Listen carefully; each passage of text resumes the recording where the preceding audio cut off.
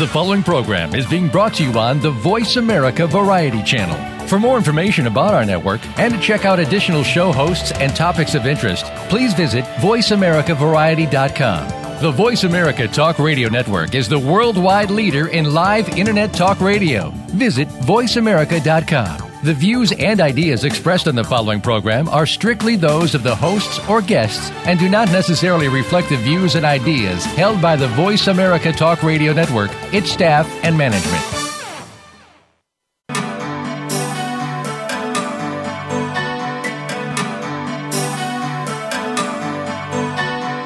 Welcome to Dr. Carol's Couch with your host, Dr. Carol Lieberman. All comments, views, and opinions are solely those of Dr. Lieberman, her guests, and callers. Now it's time to have a seat on Dr. Carol's Couch. Here's your host, Dr. Carol Lieberman. I was born in the desert. And welcome to today's edition of Dr. Carol's Couch. I'm your psychiatrist host, Dr. Carol Lieberman. Well, I know it's a wild guess, but I have a feeling that at least some of you are sick and tired of me talking about the election. And you know what? I'm sick and tired of it, too. It is what it is. Of course, as you know, I'm happy how it turned out. Let's just not get into all that again. Hopefully it's things are beginning to calm down, I hope. And so I thought it was time for something to be a little more enlightening, a little more uplifting, especially now that we're approaching the holidays. So I have a beautiful, wonderful story for you. Well, actually, it's not my personal story. It's the story of my guest, Philip Klaus. But it is a very inspirational story, and it's exactly what we all need now to move from the contentiousness of the election to preparing for the holidays and looking forward to a more positive future. So, Philip Klaus is the author of a new book called Blood Ties. And, this around the holidays, people tend to get very nostalgic. And for some people, that's, a warm, fuzzy feeling. And for other people, it can make them really sad, especially if they're feeling as though things today aren't as good as they remember them as being. Of course, we all, we remember childhood and us getting presents and all that as being a lot easier and more fun than when we're the adults and we have to do all the providing and preparing and somehow getting all this done along with all the other work and stuff that we were doing before the holidays. But, so this is a perfect story for that reason as well, because, indeed, for Philip Klaus, his new book and his life has been all about returning to his roots, not just to nostalgic Christmases past, but to finding out his own identity. So, Philip, welcome to the show, first of all. Thank you. I'm glad to be here. Thanks for inviting me. Now, I think instead of my starting to try to give an introduction to your story, why don't I let you do this? Okay. Well, my story started in 1940. That was a long time ago, and my mother and father, I found out later, were not married. They were just recently graduating from Washington State University, and my father was still going to graduate school. So when my mother found out she was pregnant with me, she was terrified because she wasn't ready to have a child. She had no money, and the stigma of being pregnant and not being married in 1940 was overwhelming to her. So what she did was she made an escape. Well, I say an escape. She left without telling anybody why, and she was beginning to show. And so she left the state of Washington and went to Portland, Oregon, and waited there for 3 months until I was ready to be born. And she told nobody. She didn't tell her parents. She didn't tell her brother and sisters, and she told none of her friends. And so she was all alone in Portland for 3 months, and the only person that knew her dilemma was who was to be my father. And so anyway, when I was born, Wait.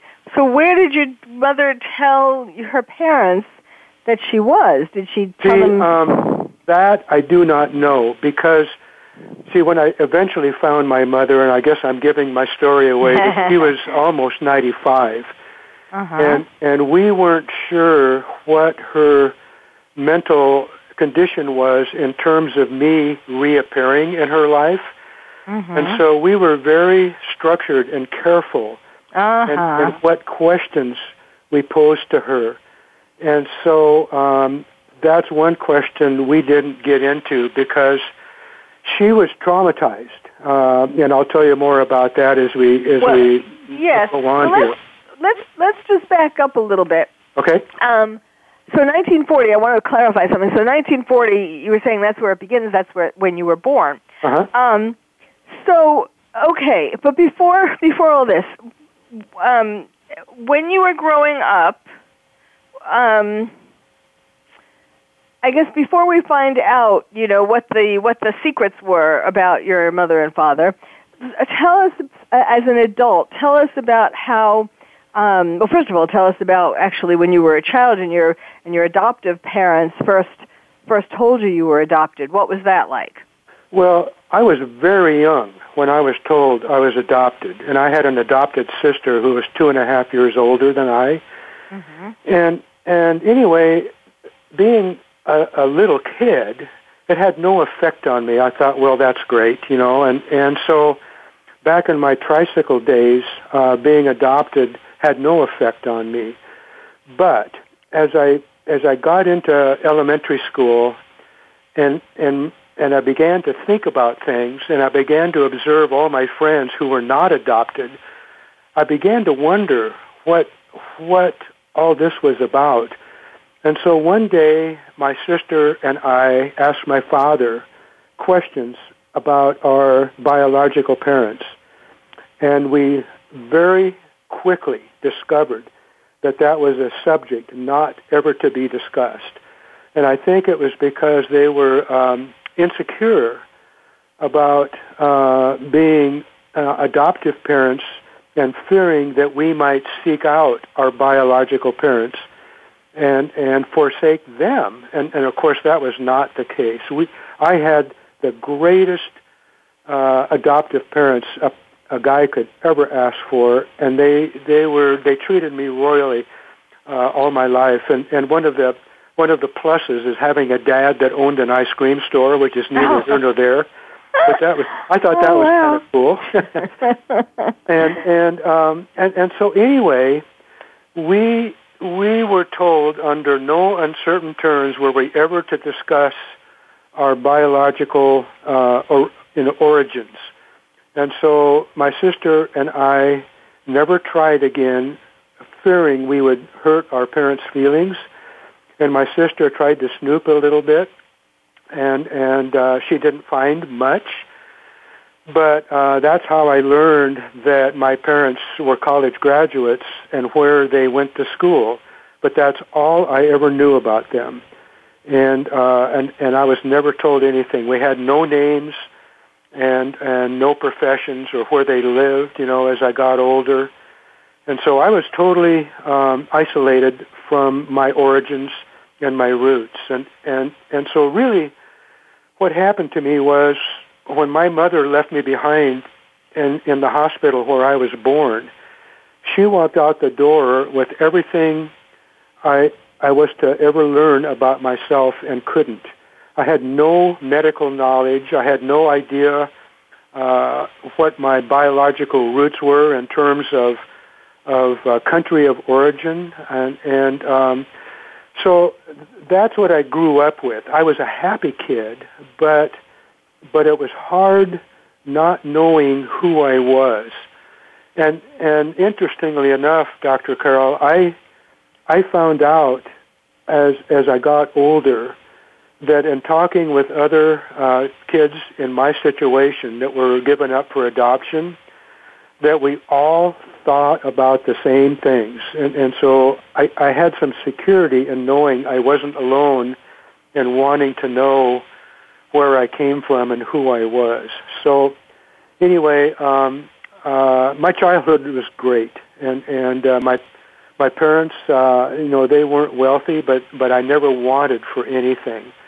And so I got through my school years, grade school and middle school and high school. But the further along I got, the more desperate I was to find anything out. And so secretly, I went behind my parents' back and sought out through the state of Oregon any information I could find about my birth certificate, my original birth certificate. And I found out that that was off limits. I was told, I'll never forget the words that she used. She says, that is strictly forbidden, and the only person that can access your biological birth certificate is an attorney or a judge.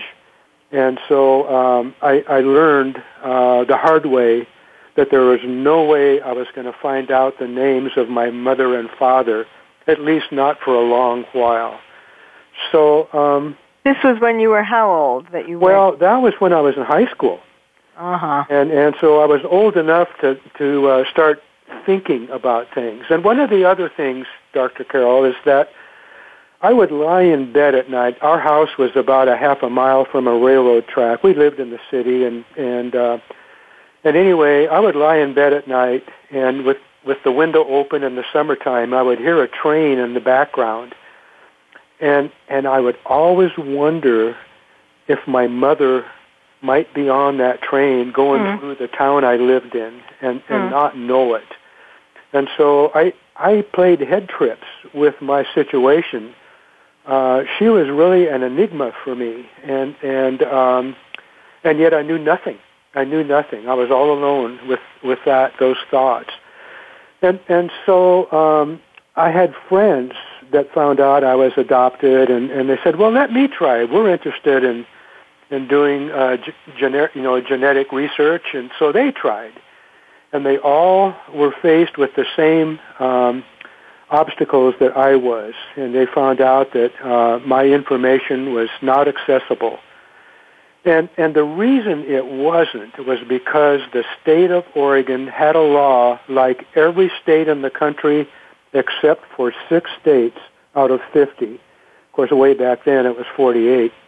But only 6 states had laws that would allow an adoptee access to their birth records. And Oregon was one that would not allow it. And so I gave up. I figured there's no way I'll ever find my mother and father. And the other thing I realized... Let me ask you. Now, when you first brought it up to your adoptive parents, did you bring it up to both of them at the same time, or one of them? Just my father. Just your father? Yeah. And of course, I know my father went to tell my mother later. Yeah. And our conversation was only with my father. Yeah. Well, did he tell you, or did you know?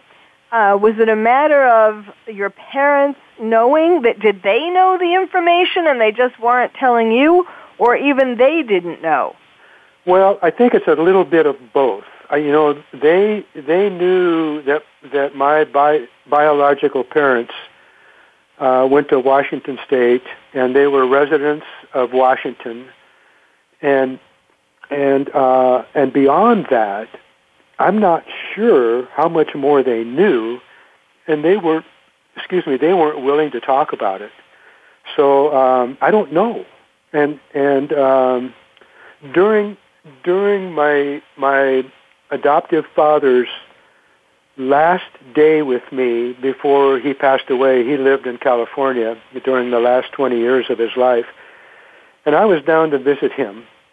And one day he sat out on the patio with me for 2 hours, And he told me his whole life story, something he'd never revealed to me. They were very private about those kinds of things.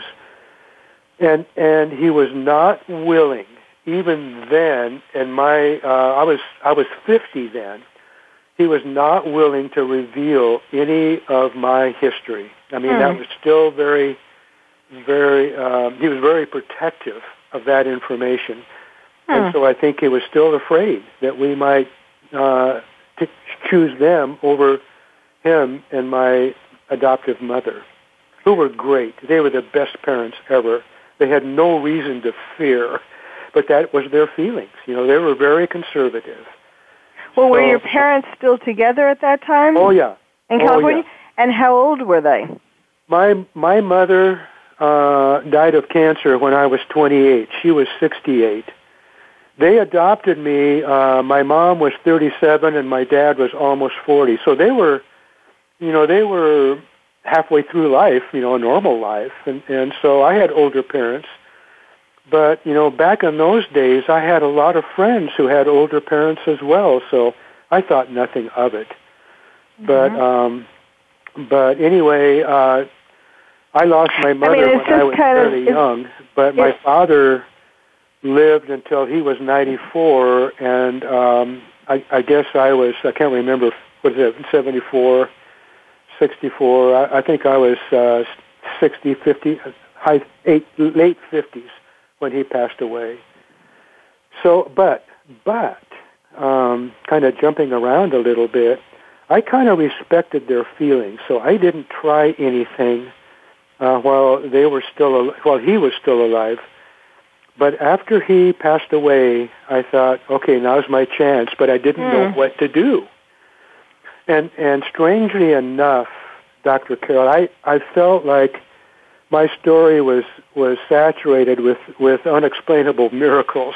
One of them was, I was reading the paper one morning. I'm an early riser, so I read the paper at 6 in the morning, and I never read the political news. I live in the capital city of Oregon, Salem, and for that reason, we're saturated with political news. And so I grew to hate that stuff. And anyway, I don't know why, but one morning I happened to read the political section of the paper. And we'll leave it at that, because I hear the music telling us it's time for a break. Oh, already? And we'll leave it on a cliffhanger. I've already started. Okay. My guest is Philip Klaus. His book is called Blood Ties, and we're tracing his family tree. And as you're beginning to hear, this is a rather inspirational story for all of us. So stay tuned. You're listening to Dr. Carol's Couch, and I'm your psychiatrist host, Dr. Carol Lieberman.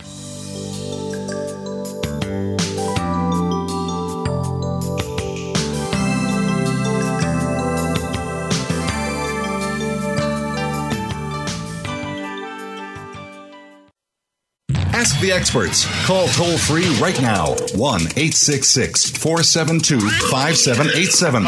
And ask our All-Star team to answer your question. That's 1-866-472-5787.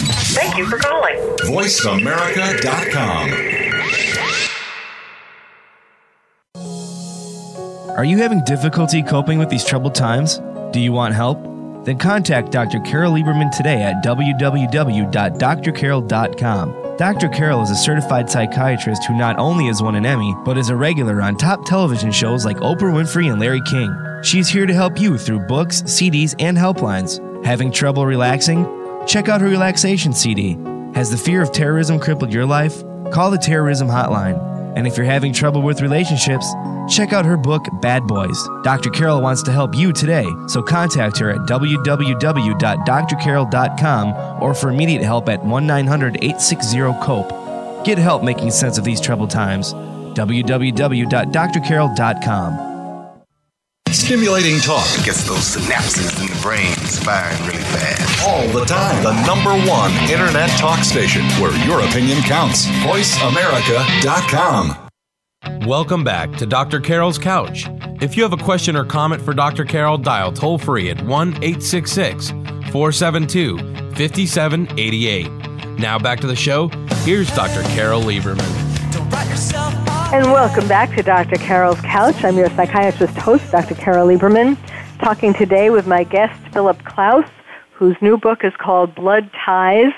He's telling the story of tracing his identity, really, since he was adopted when he was 5 days old, and tried to respect his adoptive parents' wishes. And so many adoptive parents feel the same way, that they're afraid that if the child finds their biological parents, that they'll prefer them and leave the adoptive parents, and all of that. It's a common fear, but it's kind of sad that, at some point, it's certainly important and understandable that an adoptive child would want to know who their biological parents are for identity reasons, for medical reasons, and so on.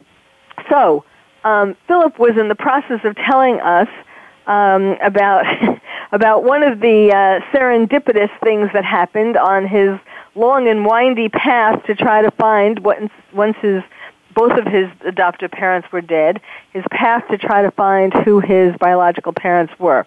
So take it from there. Okay, well, anyway, the article in the newspaper that morning was a story about a law they passed in the state legislature the day before, giving adoptees like me the right to access their birth certificates. So I waited till 8 o'clock in the morning and wrote my letter and put it in the mail, and I had the names of my biological mother and father within a week of that newspaper article. And I thought, so you were how old at this point? I was married by now, but I got married when I was 21, so I was early 20s by then. Okay.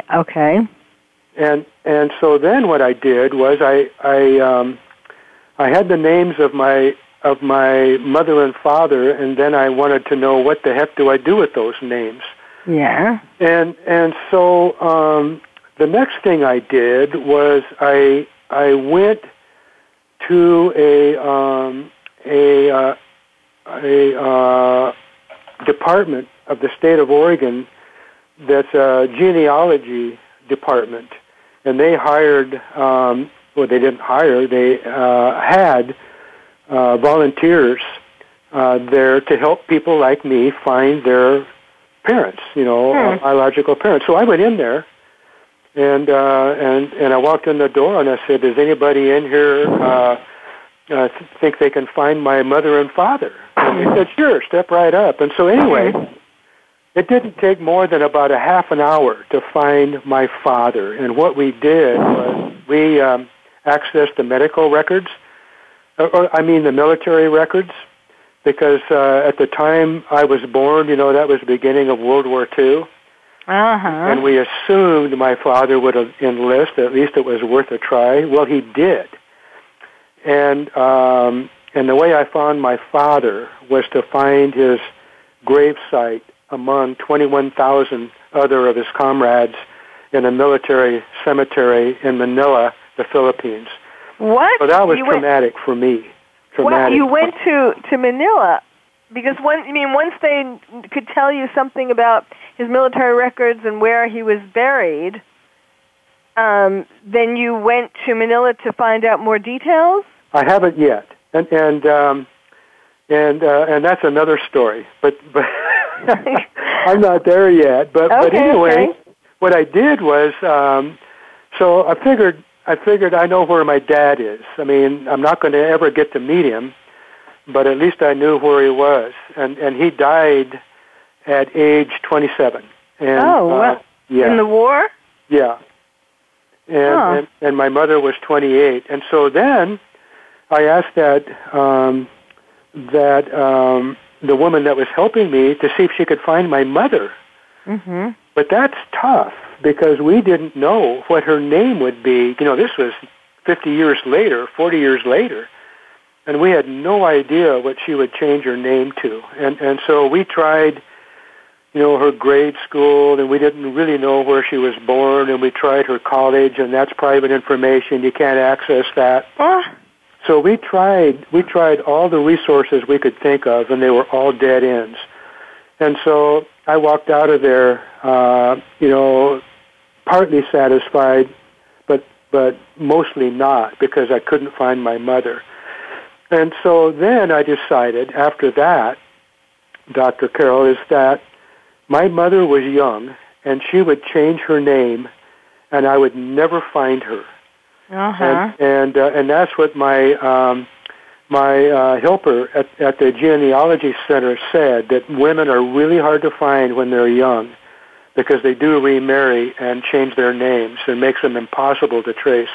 So anyway, I gave up. I gave up for a long time, and I put my birth certificate, in a place that I couldn't remember, and so for 10 years, I didn't even try anymore. And one night we had a family pizza and beer get together at my daughter's house. And don't ask me why, because I hadn't been thinking about it. But before I was getting ready to leave, my wife and I asked my youngest daughter, I said, Holly, if you want to give it a try, why don't you see if you can find my mother? And so she said, well, what was her name again? And I told her. And it didn't take her but probably 5 minutes. And she said, Dad, the funniest thing, I found somebody living in Lake Oswego, which is a city just 45 minutes from my house. I found somebody that has the same name as your father, which was very unusual. His name was Harold Mote. And there aren't very many of those in this country. Yeah. And anyway, she said, I'm going to call up there. And so she did. She did. And the first try, she got their son, and so she didn't want to waste the phone call. And she said, well, do you have somebody in your house that had a relative that died in World War II that was named Harold Mote? And this was the son. He was 15 years old. He was the only one at home that night. And he said, yeah, I think I remember my dad saying something about that. Well, Holly said that's the clue she needed. So she called there a couple days later and talked to who became my cousin and his wife. And they were shocked because nobody ever knew I existed. Because my mother never told a soul. So nobody on either side of my mother's or father's family knew I existed. And so when Holly called up there, she was afraid that they would hang up on her because she was kind of like a crank call, calling out of the blue, And so anyway, she got right to the point and said that her father was looking for his father, and his name was Harold Mote. Well, that was the clue, because my cousin was named after my father. Oh, wow. And that was how we got the link to my mother. And so that's how we got the connection to where my mother was, and they hadn't contacted my mother because on my father's side, when he died, that side of the family kind of lost touch with my mother's side of the family. So they didn't know where my mother lived or if she had any kids, or they didn't know anything. So anyway, they called my mother, believe it or not, because you can call, you can trace names on the internet if you have something to start with.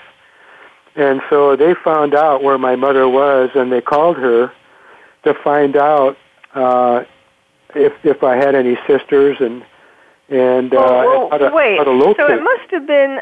So your mother and father ended up marrying each other, I take it. She ended up marrying my father, and how often does that happen when you're given up for adoption?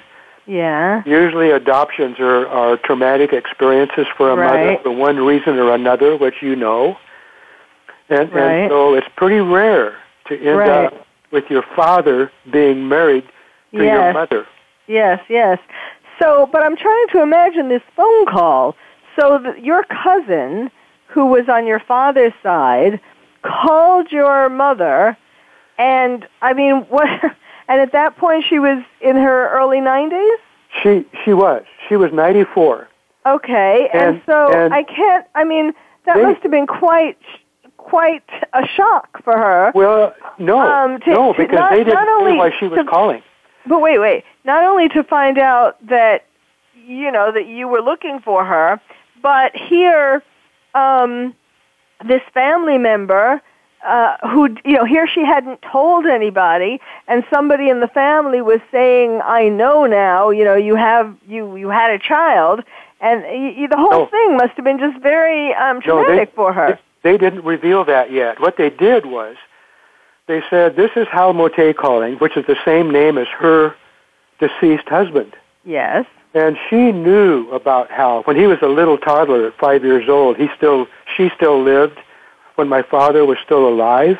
Mm-hmm. They still lived in Washington. So she met my cousin Hal Mote, the namesake of my father. Uh-huh. So that was the connection. So when they called down there, they didn't say why they were calling. I see. And my mother was 94, so she was accepting. And so they said, can we have the phone number of your daughter, Jeanette?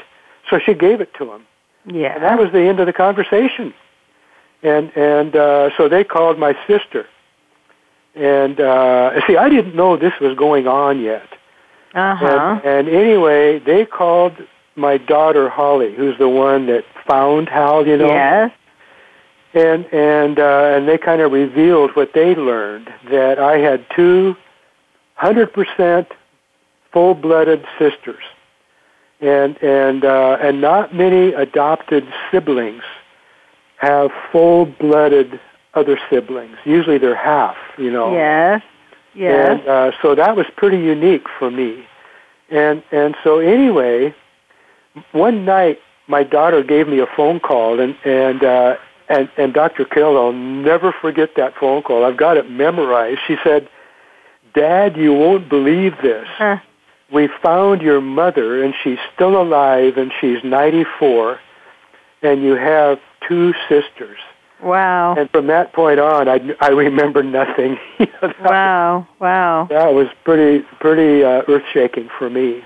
But anyway, from there it progressed very rapidly. And but then the next question was, do I contact my mother and let her know that her son that she gave up secretly for adoption has reappeared in her family's life, and she's the only one that didn't know that I had done that. Yes. And so they all kind of put their heads together and said, well, let's think about this for a while, and because we don't want to traumatize my mother. Right. Well, my daughter, the gutsy little girl not little, she's married, the gutsy girl that she is, she said, "Dad, if you don't write to her, I'm going to. She's 94, and you don't know if she'll be alive in 2 weeks. Right. And so I'm going to write to her if you don't." Well, how far away did she live from you? I live in Salem, Oregon, which is kind of 50 miles from the northern border of Oregon and Washington. And she lived in Santa Rosa, which is northern California. It's actually about 8 hours away by car. Uh-huh. And so she's a ways away, but not that far. Right. And so anyway, I wrote her a letter. And my cousin and my new sister, who I'd become pretty good friends with, we talked on the phone a lot after that first conversation. Uh-huh. And the two of them, my cousin and my sister, said, "Okay, Phil, you write to her, but be very careful how you do it, because we don't want your daughter to write to her first." So I wrote her a 1-page letter, and it took me 4 hours to write it. My hand was shaking for 4 hours. Yeah. And I wrote it to her, and it started out, "Dear Betty, you don't know me." And in the first paragraph, I said, "You're somebody that I really want to know." And I said, "I'm your son." And I said, there I said it. And then I went on and explained, about a little bit about my life and my kids and my wife and all that. And so I sent it to her. And I thought, and my cousin and my sister said, well, she may accept it or she may not. And so a month went by, and I hadn't heard back, and so I'd already resigned myself to the fact that she didn't want me back in her life. And lo and behold, after a month, I went to the mailbox, and there was a letter from her. Oh, wow. If you can imagine how my heart was beating through my chest when I saw that return address. Yes. And I went in and I told my wife, I said, look what I got in the mail, and we sat down on the sofa together, and I was panicky. Mm-hmm. And so it started out, Dear Phil, and I thought, okay, this is going to be good. And it was. And it was the greatest letter, and of course I still got it. But anyway, that was the beginning of my introduction to my mother. And now I do have to interject here, just in case, because there may well be people listening. Okay. Who were adopted, or who know somebody who was adopted, and who also is on a search. I would have said that was kind of a risky way of doing it, in the sense that totally. I mean, what I mean is, writing a letter is fine, but I think it would have been better. I mean, nothing happened, thank God, but I think it would have been better if you would have sent that letter in another envelope to one of her, like to your sister, who could then hand deliver it to your mother. Like, just in case, when she read that, it was a real shock and caused her to have a heart attack or something. Do you know what I'm saying? Well, I absolutely do. And you're right, because since I did that and have seen other stories, well, not like mine, but who started out the way I did, most of them had hired an intermediary, and the intermediary was the one that talked to the mother first, and it's usually the mother, because oftentimes the father is long gone, if they even know who the father is. And they're the ones that want to verify that the mother is willing to accept a sibling back in their lives. And the other thing, Dr. Carol, that I learned, during the past 5 years, is that 90% of the mothers that gave children up for adoption want to reconnect later. Yes. The trauma of what happened in the beginning is long past, and they were like me. You wonder what happened. Where are they? Are they happy, and healthy? And so they almost all of them, but not all of them. Not all of them. Yes, that's true. It's just that her being 94 and all, it just seemed like, having it be through one of your sisters would have been the safer way. But we need to take another break. Okay. My guest is Philip Klaus, whose book is called Blood Ties. This is a very, very interesting story, and yes, it shows that blood ties are very strong, even over 70 years. So stay tuned. You're listening to Dr. Carol's Couch, and I'm your psychiatrist host, Dr. Carol Lieberman.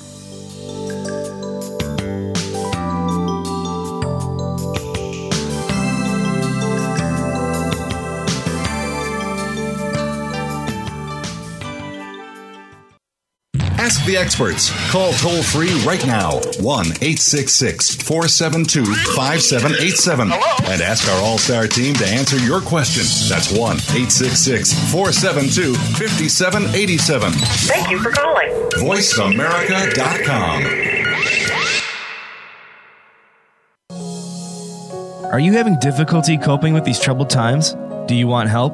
Then contact Dr. Carol Lieberman today at www.drcarol.com. Dr. Carol is a certified psychiatrist who not only has won an Emmy, but is a regular on top television shows like Oprah Winfrey and Larry King. She's here to help you through books, CDs, and helplines. Having trouble relaxing? Check out her relaxation CD. Has the fear of terrorism crippled your life? Call the Terrorism Hotline.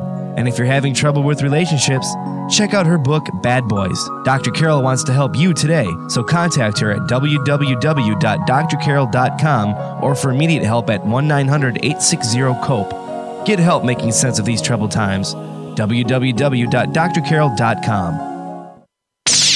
The Internet's #1 talk station. #1 talk station.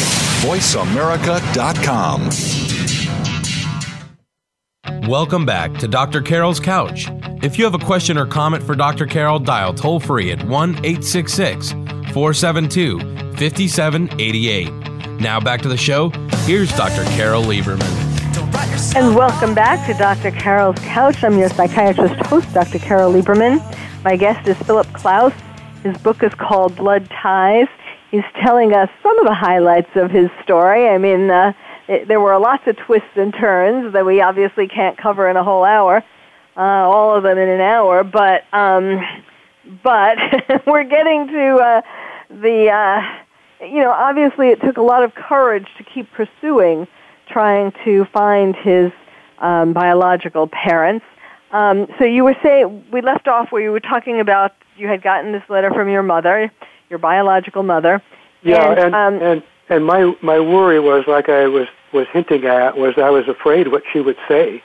Yeah. And but when it started out, Dear Phil, and it said the ending was love Betty.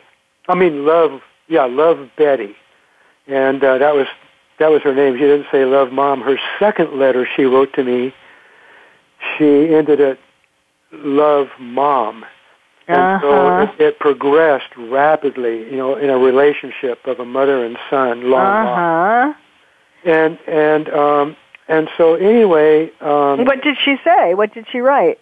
Well, she wrote a lot about her life as a single mother, and she explained a little bit about her husband, my father.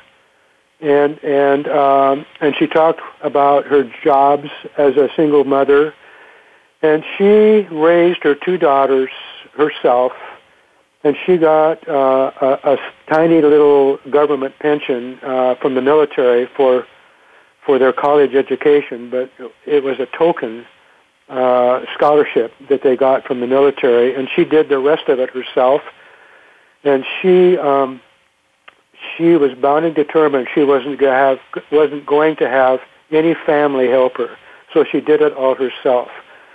But part of what she went through is that while she had her two young daughters living with her mother and father, while her husband was in the South Pacific in World War II, she got word that her husband had lost his life on the 19th of December, 1944, and she saw the guys come to the front door, and she didn't let on that she knew, because it was just at Christmas time, and so mother, father, and daughter played a game, charades, with each other until after Christmas, and then the truth came out that they knew that the son-in-law and her husband had died. And 3 months before that, her best friend, brother, died. He was a fighter pilot in the South Pacific. And he was an ace fighter pilot. He had shot down 13 enemy planes and was sent back to the States. And he died in a plane crash with his wife watching. And then they took her youngest daughter, who was 8 months old, away from her right after that because they feared she couldn't care for her. So wait, I lost you. Well, are you talking about your mother, or are you talking about this other, for her friend? No. So my mother gave me away in 1940. Yeah. Then she lost her husband in 1944, and she lost her brother 3 months earlier, August 1944. And then they took her youngest daughter away from her a couple of weeks later, probably the end of December 1944, for 2 years. And so that's a lot. Because why didn't they think? Yes, a lot of loss. Why didn't a lot of loss? And back in those days, there was no such thing as PST and helping people, when they were given traumatic news. And right. So she weathered that all herself, and so that's why she kept me a secret. And when my two biological sisters tried to quiz her about our father. Yeah. And her life growing up with our father, she says, I don't want to talk about it because that brought back traumatic memories. So, But why did they take away her youngest daughter? I mean, why did they think that she wouldn't be able to take care of her because she was so distraught because of all this loss? But she had her parents. Your mother had her own parents, right? Well, you know what, though? If you imagine 1944, it's kind of conservative, old school, and if it's like I remember my friends' parents and my parents, there's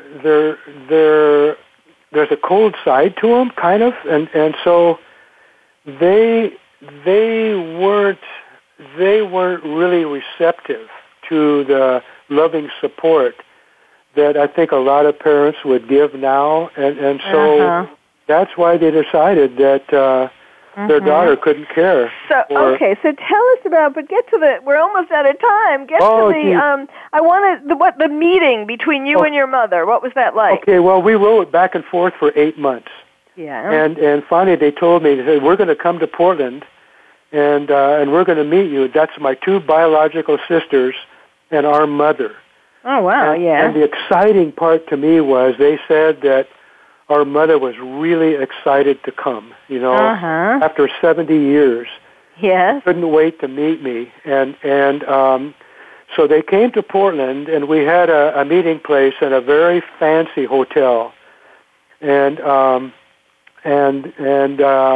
my oldest sister that I had lots of phone conversations with came down to meet us in the lobby, and they took my wife and me up to the room. They were about on the 8th floor, and I'll never forget, Dr. Carol, my walk down the hall to the room.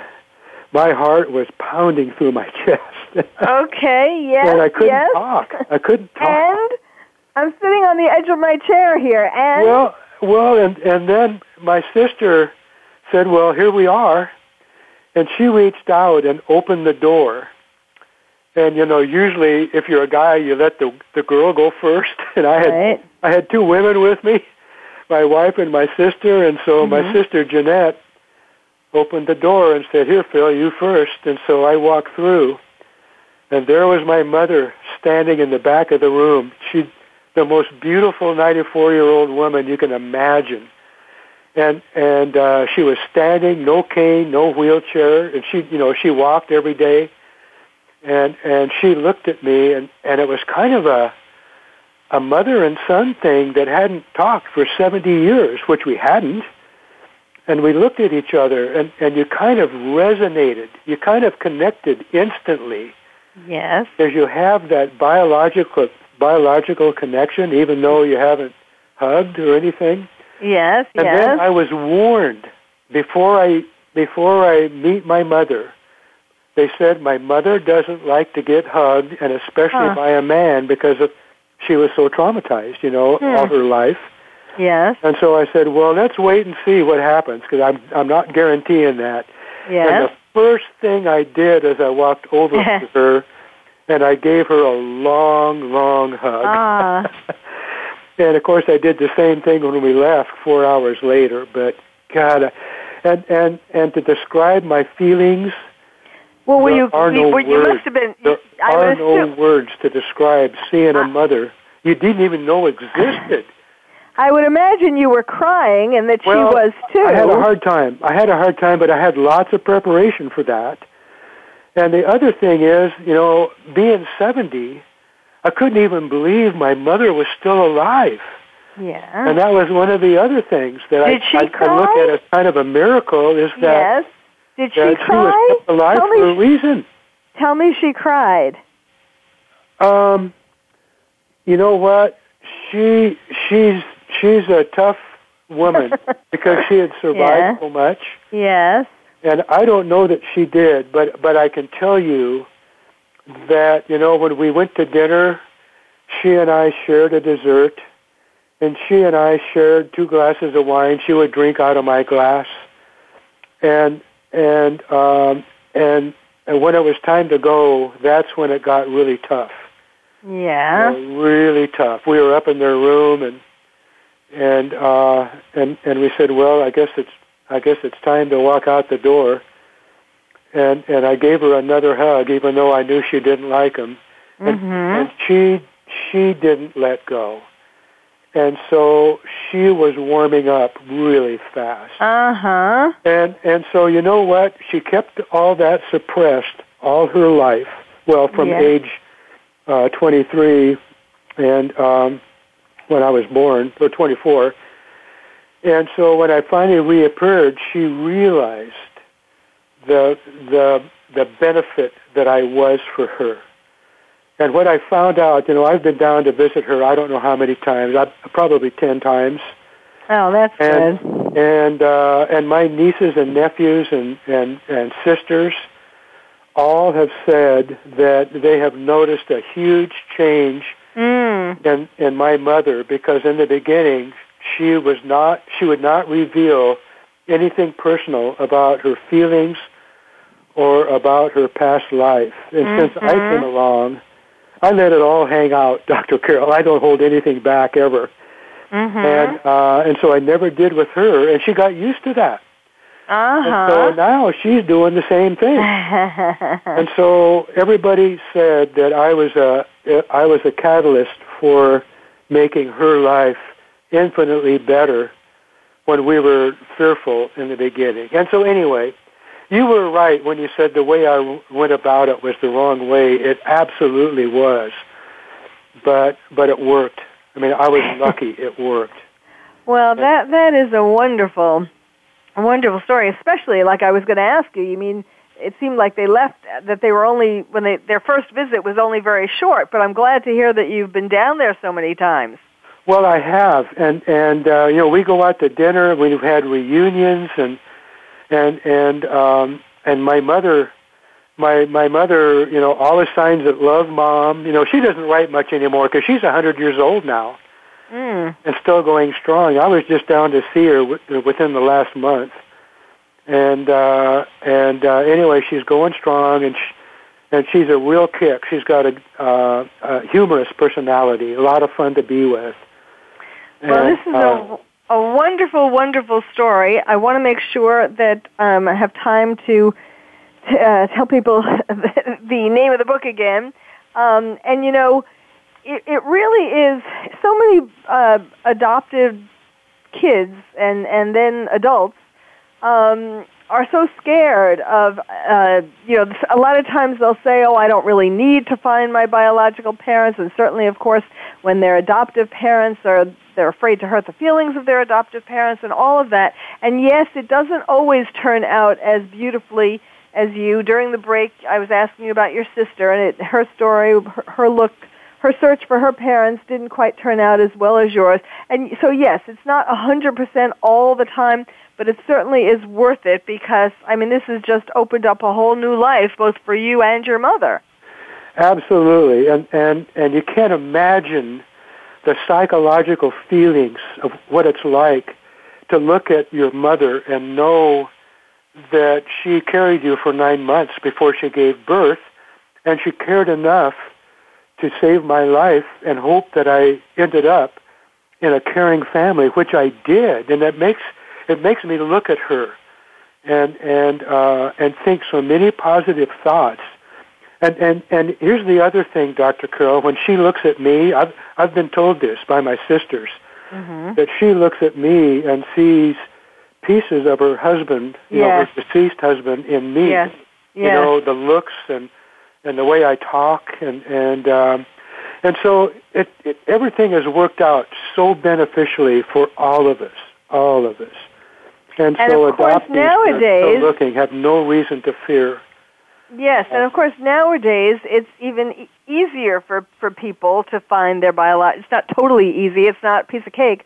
But between the internet and between the laws that you were talking about getting more relaxed and so on, and Ancestry.com and things like that, it is a little easier, certainly, than it was 70 years ago. You said exactly the right things. That's true. All of those things you mentioned make it more streamlined now than it was when I started. Yes, and you don't have to go snooping through, or as your sister did, snooping through drawers to find little snippets. Well, unfortunately, we are out of time. But Philip Klaus, thank you so much for sharing your story. Your book is called Blood Ties. I do encourage all of you who have been listening to this story to get the book, because there are a lot more details in that on this windy, mysterious trail to unlock the mystery. So thank you again, Philip. Thank you all for listening. You've been listening to Dr. Carol's Couch, and I'm your psychiatrist host, Dr. Carol Lieberman. Thank you for joining us on Dr. Carol's Couch. Join us next week at 1 p.m. Pacific Time for another installment of Dr. Carol's Couch. We'll save you a seat.